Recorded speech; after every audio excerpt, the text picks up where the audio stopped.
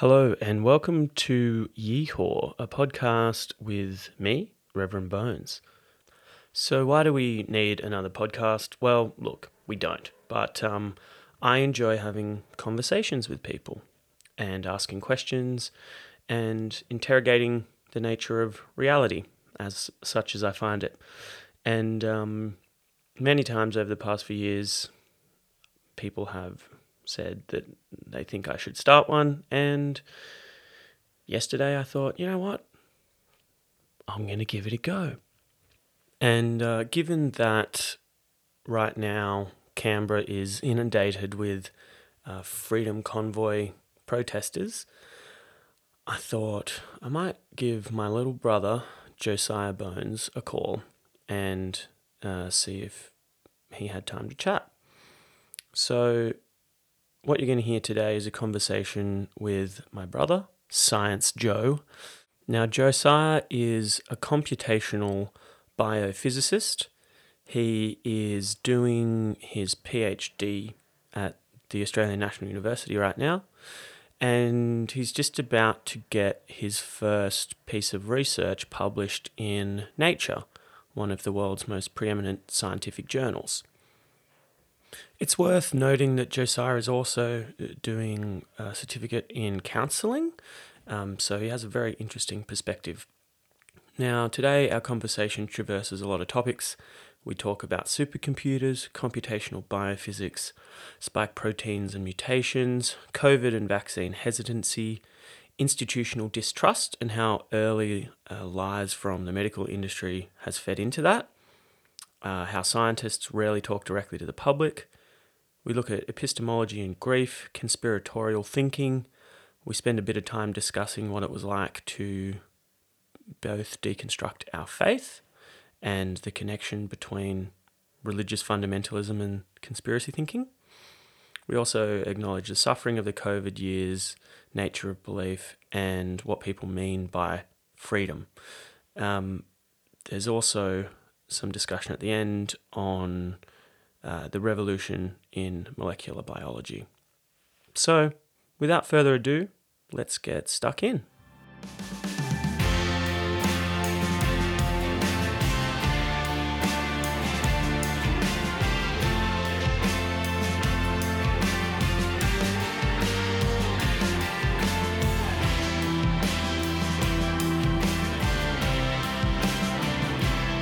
Josiah, welcome. Thank you. It's great to have you here. You're loud in my cans. I love it. Love to hear your voice. So Josiah, you're a scientist, and right now we've got a bunch of people marauding their way through Canberra, worried about the science of vaccines, worried about, or not worried about COVID or catching it. You're doing your PhD in science. Before we get into that, can you just give us a little bit of your academic background, what you do, and we can take it from there. Yeah, so I'm doing a PhD in biophysics, and what I actually look at is there's a protein in our bodies that reacts when you get a viral infection, like with COVID, and I try to figure out what's going on with that protein, how it works, what it's doing, and just, try and understand more about it. We don't know a huge amount about it. So trying to help the world understand how the immune system works a little bit better. And you use computers to do this, the supercomputers at ANU? Yeah. So we run on supercomputer clusters to try to... That's what we do with our simulations. We put them on those supercomputers. And it takes a lot of computational guts to simulate what we do. It's pretty tough computational work, so yeah. And so what have you learned thus far through your research? So I was looking at, the research as it relates to TLR7, which is this protein that I look at. Currently I've learned something about a mutation that can happen in that protein. It's currently getting published in Nature, and we just learnt that this mutation what it actually does down at the atom level and how this mutation gives people autoimmune disease. Right, and that's relevant to COVID how? So the COVID connection is that this is the same protein that is kind of your body's frontline detection of COVID. Right. So understanding how mutations impact this protein is really important, because we're pretty sure that most of the young people who die with COVID probably have mutations in this protein, and this might be one of the major reasons why. So we're trying to kind of get to the heart of what is it about COVID or other diseases that will kill one healthy person, but not another. So that was always my thesis, even through my honours, where I looked at COVID more specifically, looked at the actual proteins, or the spike protein that a lot of people have heard of now. It's all through the news. It's part of the vernacular. But yeah, so that spike protein, we tried to figure out if there was anything going on with that was causing COVID to be worse than a common cold. So we're not really sure about that still. It's hard to say. There seems to be some indication that we might have figured out a little bit there, but I wouldn't feel confident making any claims about that. But yeah, I think most likely that the answers are going to be at this immune system level, where people have mutations that can make them more susceptible. So as a scientist who invests a lot of time and mental energy in picking apart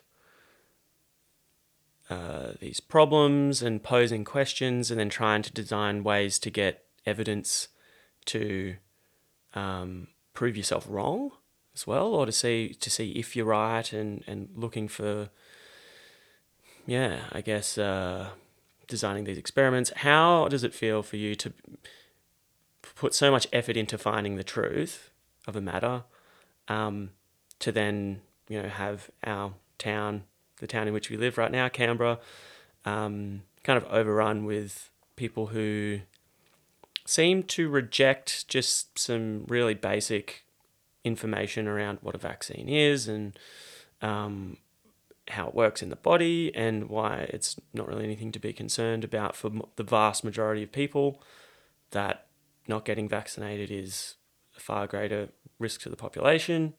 How does it make you feel, I suppose, to watch this debate unfold and to see how these ideas can really catch on and, as we're seeing today, like mobilize big groups of people to protest? Yeah, I have two minds about it. So on the one hand, it's tough. Feels like, your efforts are not being heard, I suppose, to some degree. And that it doesn't really matter how much effort you put into the truthfulness of the process, the authenticity of the science. There's going to be a lot of people who reject that anyway. But on the other hand, I understand people's desire to push against what they feel like is misinformation in their heads. So I can understand why people are distrustful of the medical bodies that are making these calls. I can get that, and I think they made a lot of mistakes throughout the entire COVID period, and just a lot of grey lies were made. Really? By these bodies. Yeah, absolutely. Like, in America, and the beginning of the whole thing, it was like, oh, don't go out and get masks. They're not going to help. Yeah. Bullshit. They were always going to help. So that was a straight out lie that the American government made in order to manage their own failures around PPE supply. Right. So why would the public trust them on anything? So as I understand the pushback that exists in the public, and And, this is still the same engine that's delivering the news of the science. So this is how it gets to the public. It goes through these channels. Scientists rarely talk directly to the public, at least in this way. So I get it. It's tough, but yeah, it goes to the heart of how do you figure out your own, what you're going to trust in this situation, and how do you forgive people who hurt your trust. And I think a lot of people feel that way as well. As in, It's a lot tough. of people have had, their lives have been harder throughout Yeah. the disruption of the pandemic, and therefore, there's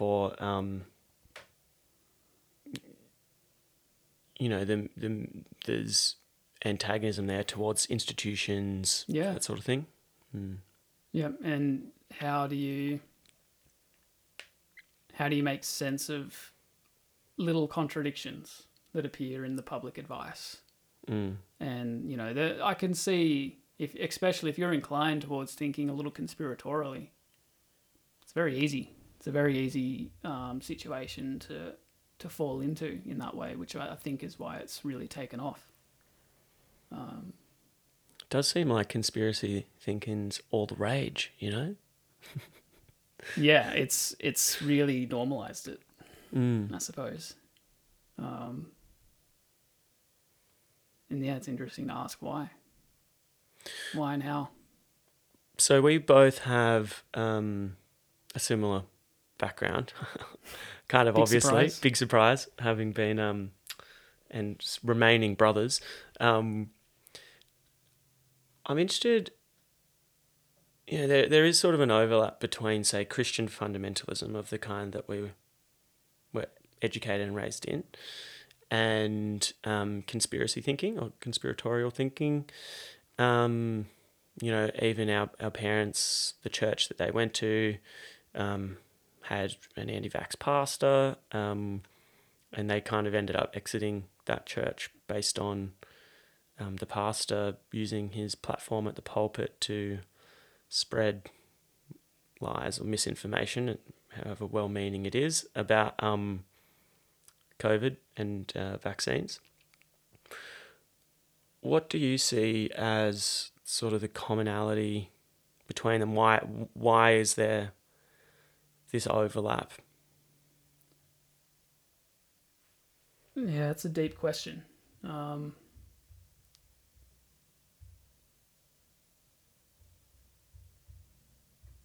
I think it could get to this idea that, what's shared between them, I suppose. You could ask is the question. Something bigger that's always pulling levers. That to me feels like a common thread. So the idea that not only has the government hasn't made mistakes as such and floundered and fucked up in its information, spread, how it delivers information to the public. Rather, there's actually people at the top pulling levers, taking advantage of this situation, trying to, there's a goal and a motive behind things, and I think that's how the anti-vaxxers will typically see this kind of. That I think that's probably a fairly, it's reasonable to say that's a common perspective taken by anti-vaxxers. And on that fundamentalist side of things, it's the similar thread is that's happening everywhere all the time, right? God is pulling the threads, or Satan is pulling the threads, the other side. There's always a bigger narrative at play. There's a cosmic narrative that you're a part of. Cosmic significance. Yeah. So I wonder if people who think that way, in the religious side of things, it's gonna easily translate into this situation. The pattern's already ready to fire, as it were.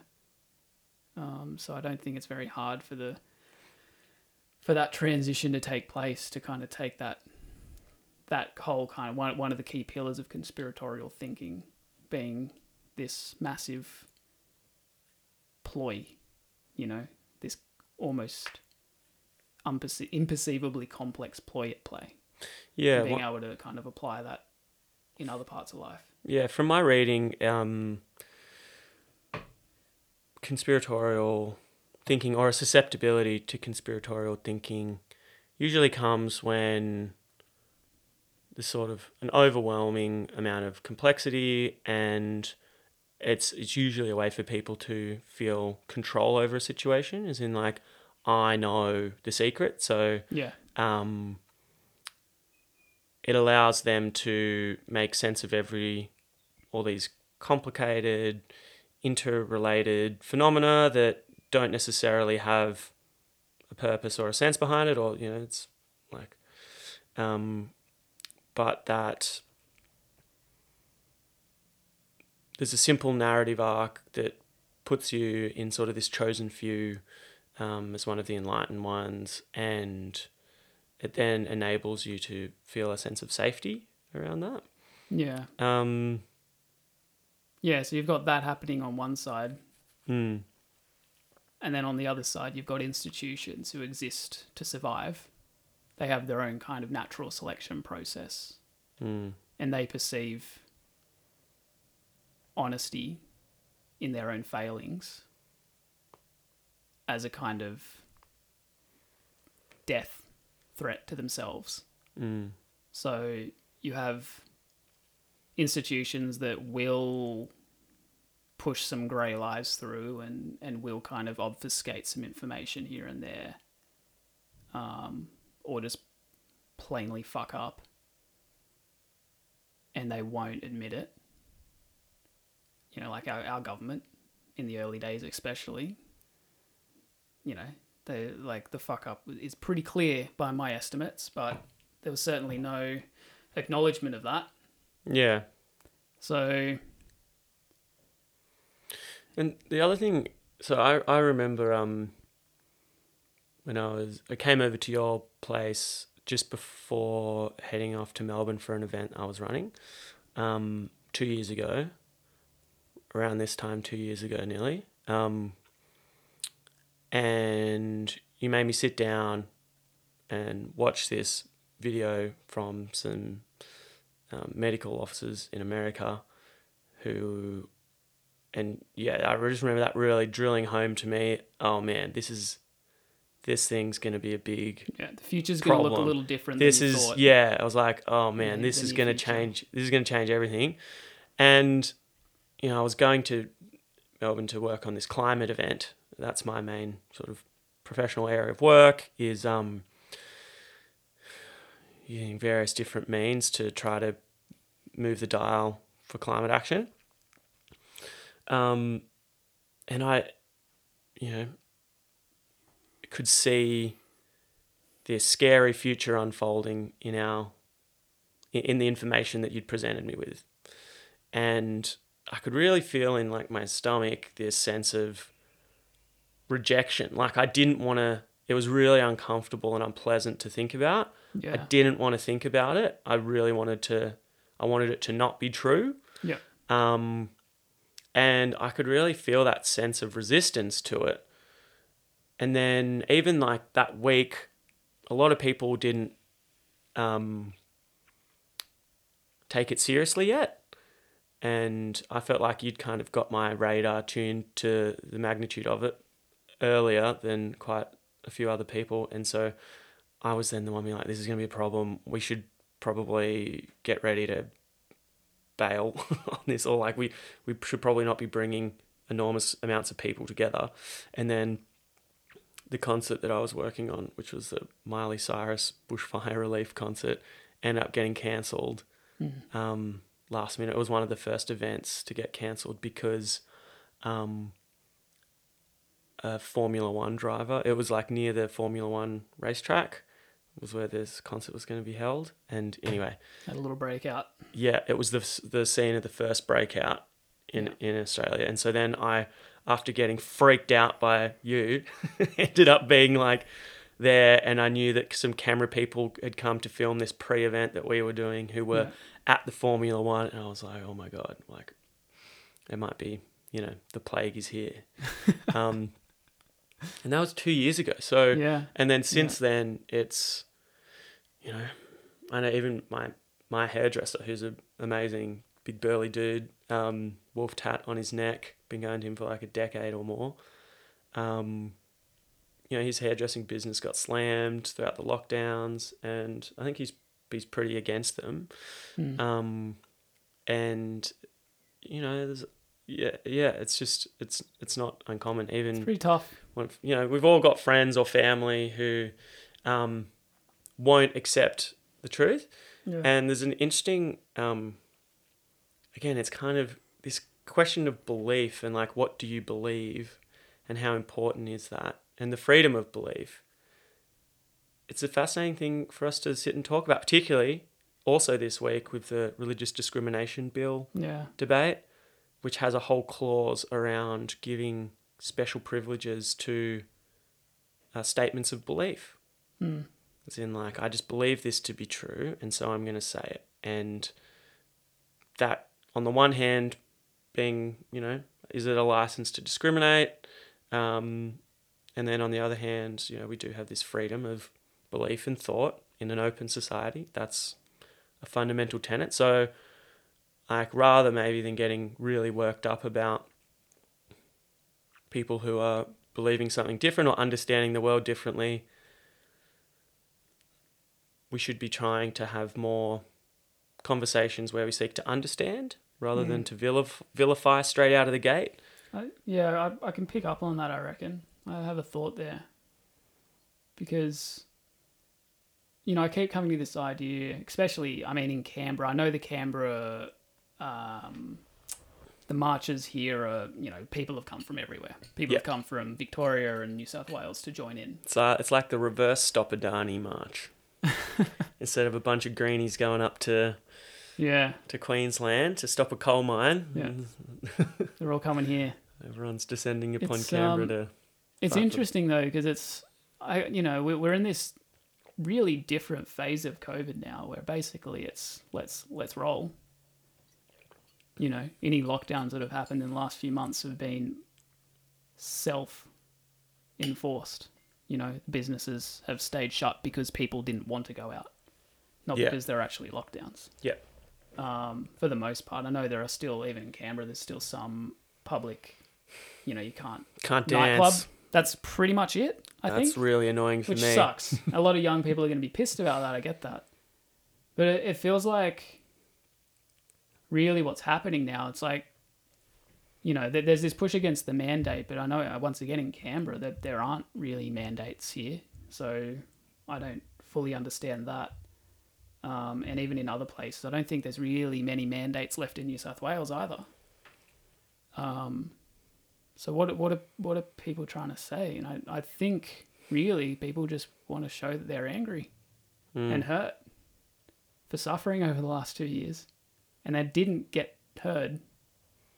So people are here to try to be heard, that they're upset and hurt about this. They're not here to,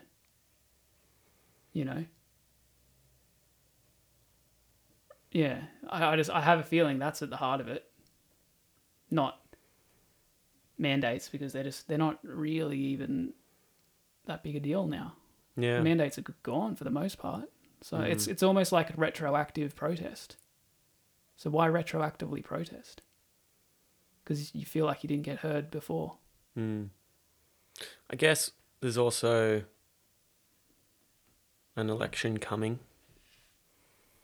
There's also like politicians who are spending tens of millions of dollars to push this for whom so like the Palmer United Party, or United Australia Party as it's called now. My favourite YouTube ads. Yeah, he's committed to making it the most to spending more money on political advertising than ever before. And last election, he spent about $89 million. Yeah. mostly bagging out Labor and Bill Shorten to get people to not vote for them. And then a lot of the votes were funneled back to the Liberal Party. Yeah. And then old mate gets his coal mine approved, $6.4 billion. There you go. Sweet. Great investment. Yeah. Cheap. Really good return on investment if you think about it that way.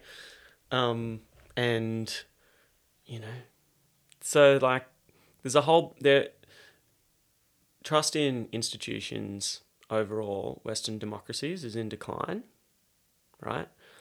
There was a uptick from what I understand during Corona, partly because governments, did step in, people got scared and started, making decisions, and for a while it seemed to be working, even though it was unpleasant. I think most people get it. Most people are on board, but there's always going to be this chunk of the population, right? There's always going to be some 5-10% of people who, for no matter what happens or no matter what direction we're going, are going to be mad. But yeah, I guess, do you think it's evidence of a deeper malaise, in the political system? Yeah, or in our society in general? Like anything, it can be used. I think that's what you mentioned about the Palm United movement that is behind some of this activity.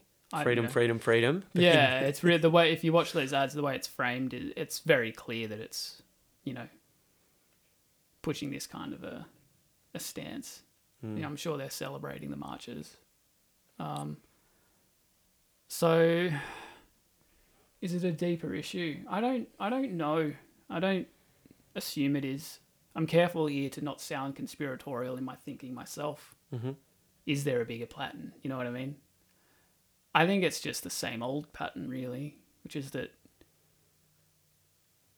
things are hard for people. People get hurt from other people and the environment in which they immerse themselves. And then people find ways to express that. I think this is just one way for people to do that. It was hard, man. People lost a lot. Mm-hmm. And if you feel like the government was lying to you, and there's some evidence to suggest that's true, overall the science is very clear. That's my stance. But I'm not sure I'd say that.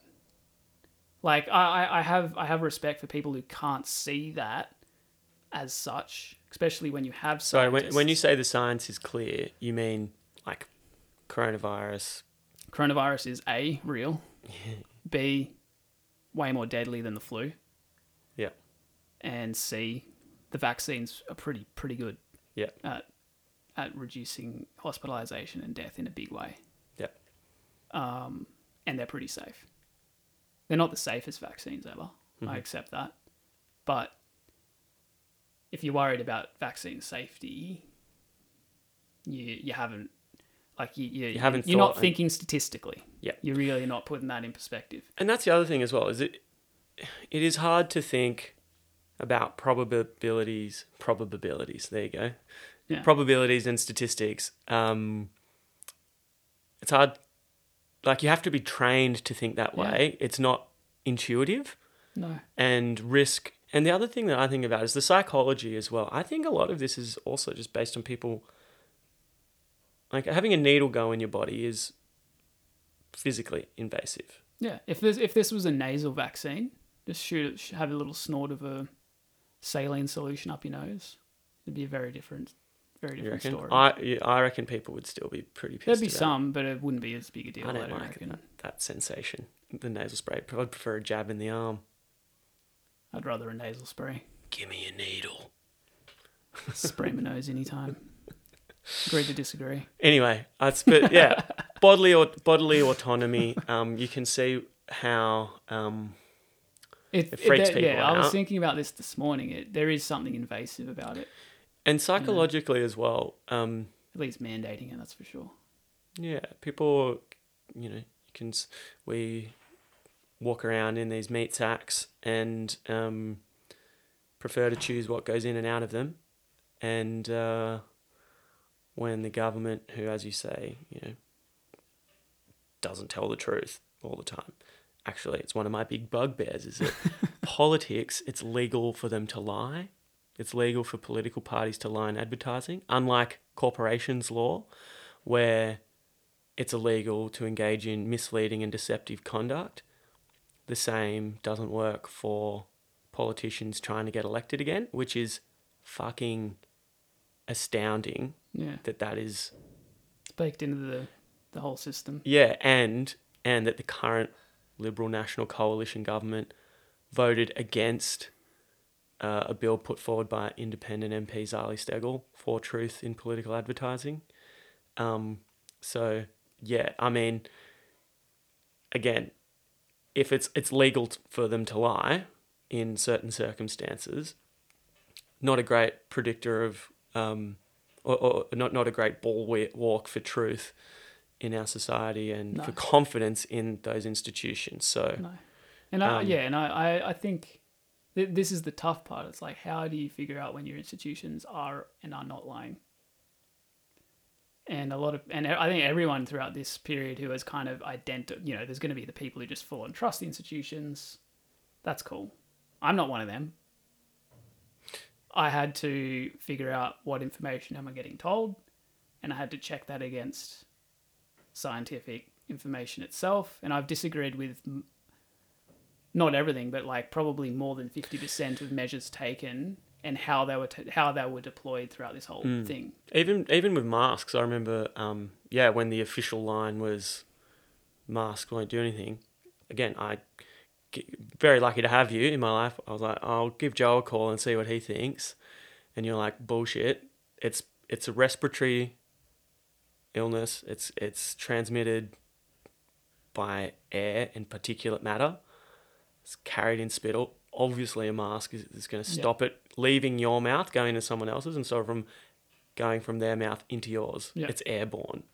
That's stupid. Yeah, it just... And so I was like, okay, cool. Yeah. I will get my mask and keep my mask. But then, if there's this flip-flopping, this is the standard, this is the rule. Oh, no, now it's this. Oh, no, now it's that. You can see why people... And again, the other thing is if you're financially stressed already, if you've got kids, you got bills, like, it's hard to process more information in that sense. That's really destabilizing. Yeah. And I think it can lead to an identity crisis as well if you put a lot of your self-worth in your job and your work and you're used to things going a particular way, and then it changes.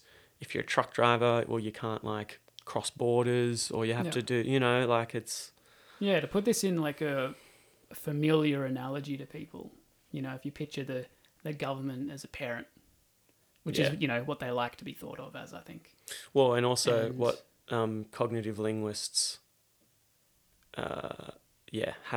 we all have a parent internal family model, which I know you got a fair few thoughts on.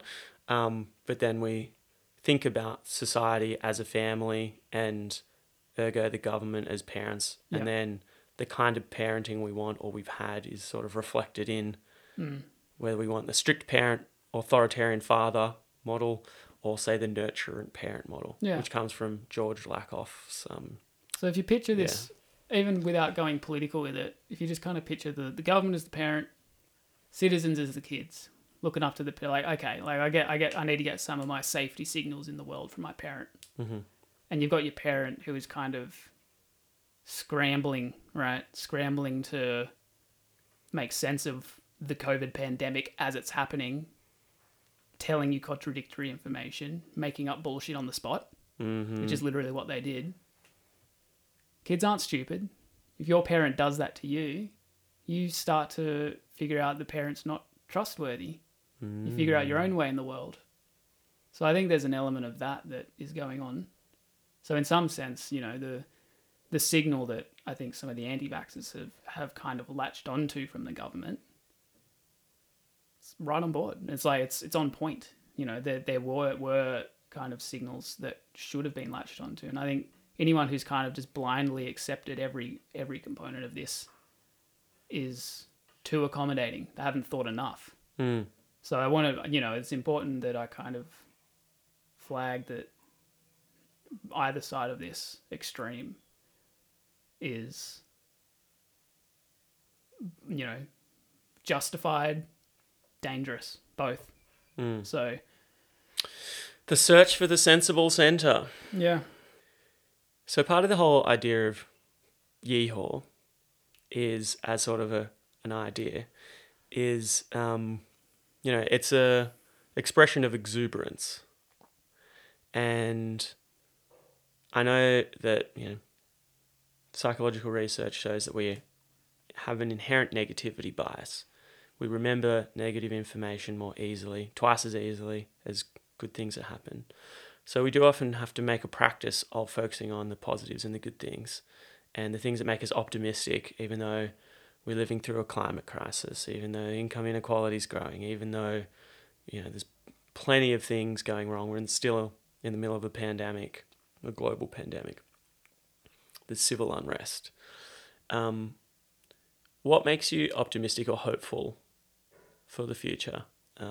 Again, you sort of peer into it more closely than many through the eyes of mega computers and also your knowledge as a biologist and a chemist. But zooming back, what makes you optimistic for the future? People and what they're capable of, I think. That in general, people do want to, do good in the world, whatever that looks like. People are generally trying to align with their values on a daily basis and try to figure out how to help their neighbour for the most part. So that's kind of, it's human. Really, it's the human condition that makes me both excited about the future and also, of course, there's elements of that condition which can also lead us straight down some dark paths, which we're already going down in many ways. Collectively, it's very hard to kind of make big collective changes to these things. It has to kind of, the only way I kind of see it, it has to kind of percolate its way through a system from the bottom up. It's very hard to make top-down changes, corporate changes, government changes that change the nature of a government from the top down.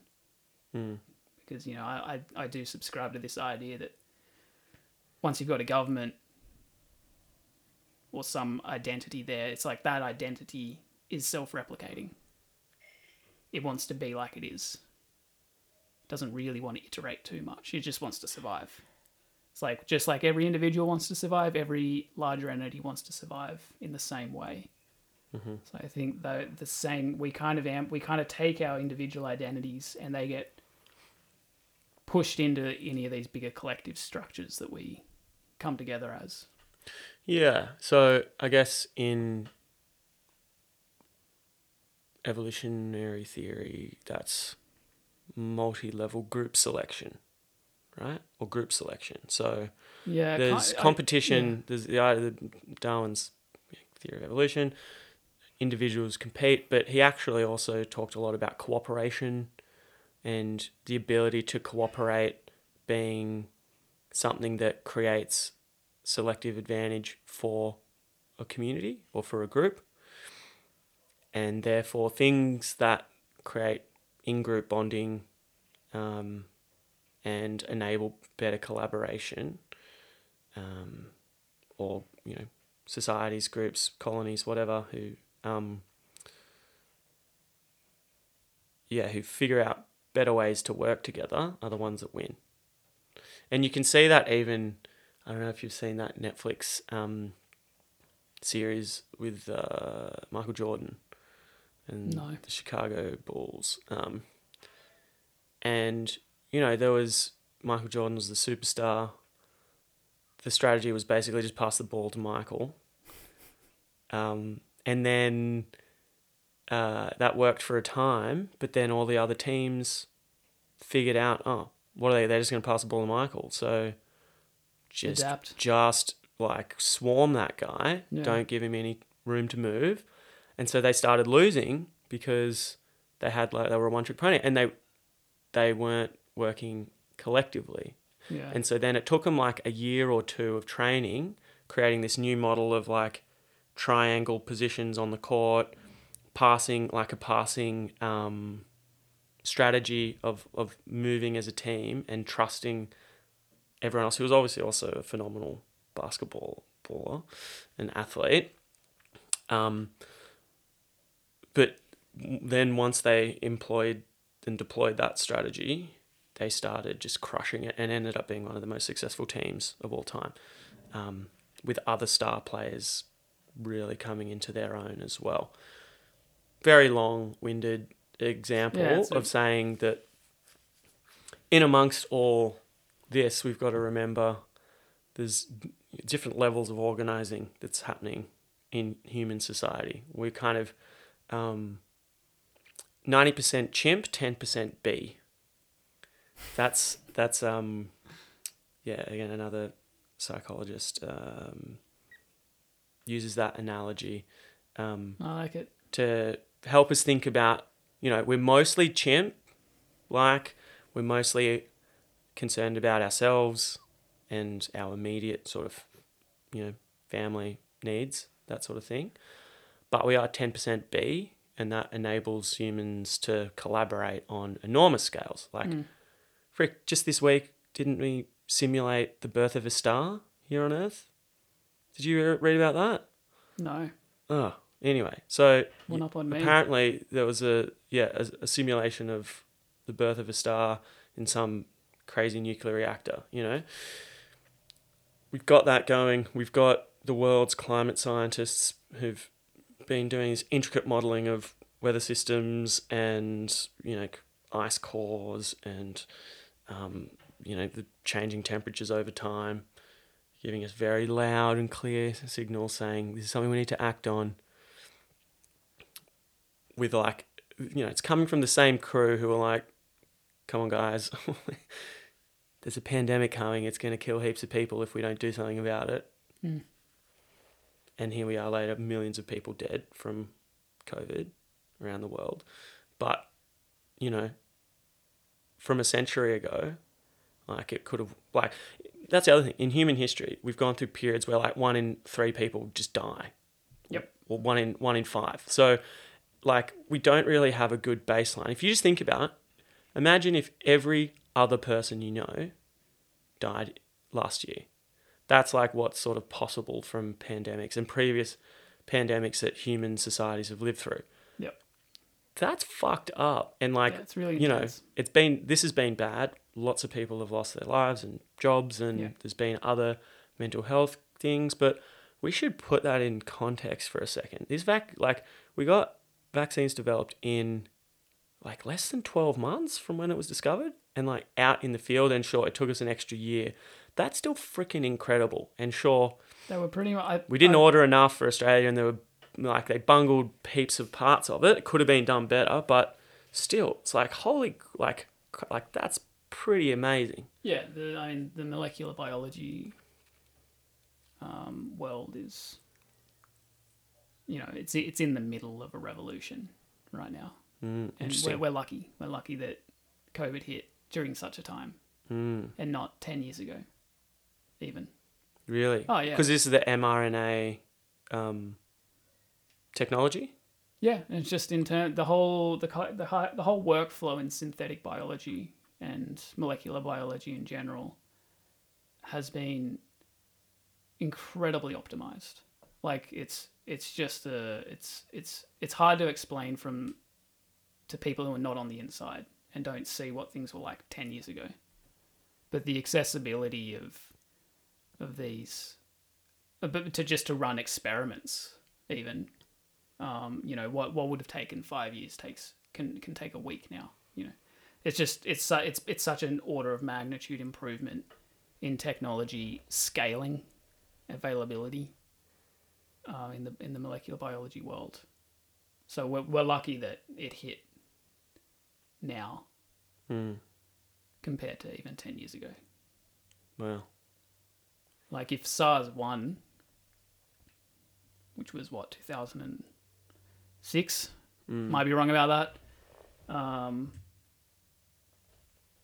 You know, if that had really taken off, we could have been in a lot of trouble because we probably wouldn't have had vaccines fast.